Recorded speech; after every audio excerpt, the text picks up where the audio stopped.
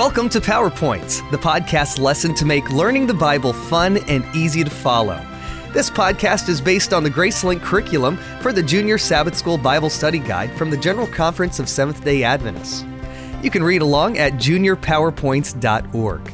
There, you can also download and subscribe to these podcasts under Resources or on iTunes.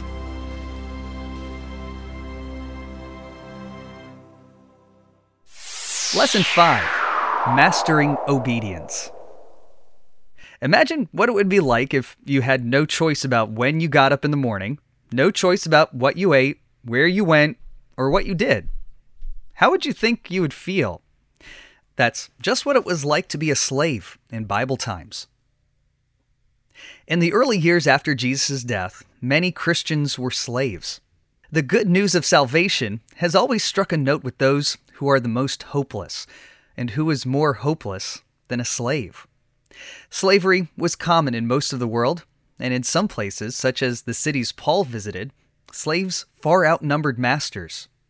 Most of the churches Paul started had both masters and slaves as members. A Roman citizen might have owned hundreds of slaves, and he was free to do with them as he chose. A master could beat his slaves, torture them, even murder them. If a slave tried to defend himself, the master might wipe out his entire family. It was a tough life, but not an uncommon one. So it's not surprising that Paul talked directly to slaves in several places in his letters, and even wrote the entire letter of Philemon to a slave owner about his slave. Since slavery is no longer legal anywhere in the world, you might be tempted just to skip over what Paul had to say on the subject. But even though we are in little danger of being bought, sold, or owned by someone else, there will always be other people to whom we must answer. Now it's parents, teachers, coaches. Later it will be a boss or a spouse, and believe it or not, your own kids.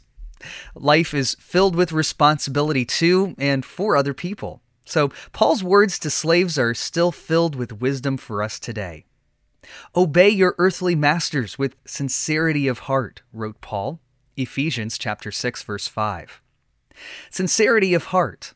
That means honesty, genuinely, because you mean it, not just because you have to do it. Obey them not only to win their favor when their eye is on you, but as slaves of Christ, doing the will of God from your heart. Verse 6. Don't just do what you're asked to do when someone is watching. Do it all the time, from your heart. Obey just as you would obey Christ. Serve wholeheartedly as if you were serving the Lord. Verses 5 through 7. Wow.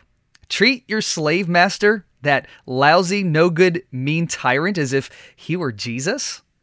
In modern terms, that means do the work you do for your parents, your teachers, your boss, whoever it is, as if you were doing it for Christ. Kind of puts a new slant on whatever it is you hate doing most, doesn't it? Imagine what that kind of enthusiastic obedience could do. Imagine the witness. Out of 100 angry, sullen, do-enough-to-get-by slaves, one is willing, even cheerful. One is pleasant and upbeat. One is faithful and trustworthy and dedicated and a motivated self-starter. Do you think the master will notice? I'd say so. It's happened before. Think of Joseph and Naaman's slave girl. Their lives of responsibility and obedience were powerful influences. Ask anyone who owns or manages a business, and they'll tell you cheerful dedication and responsibility are in short supply. That kind of enthusiastic, wholehearted service to parents, bosses, teachers, or whoever it may be is as popular today as it was with slave masters 200 or 2,000 years ago. And that kind of witness is a powerful argument in favor of the gospel, the kind that can still help win the master to the master.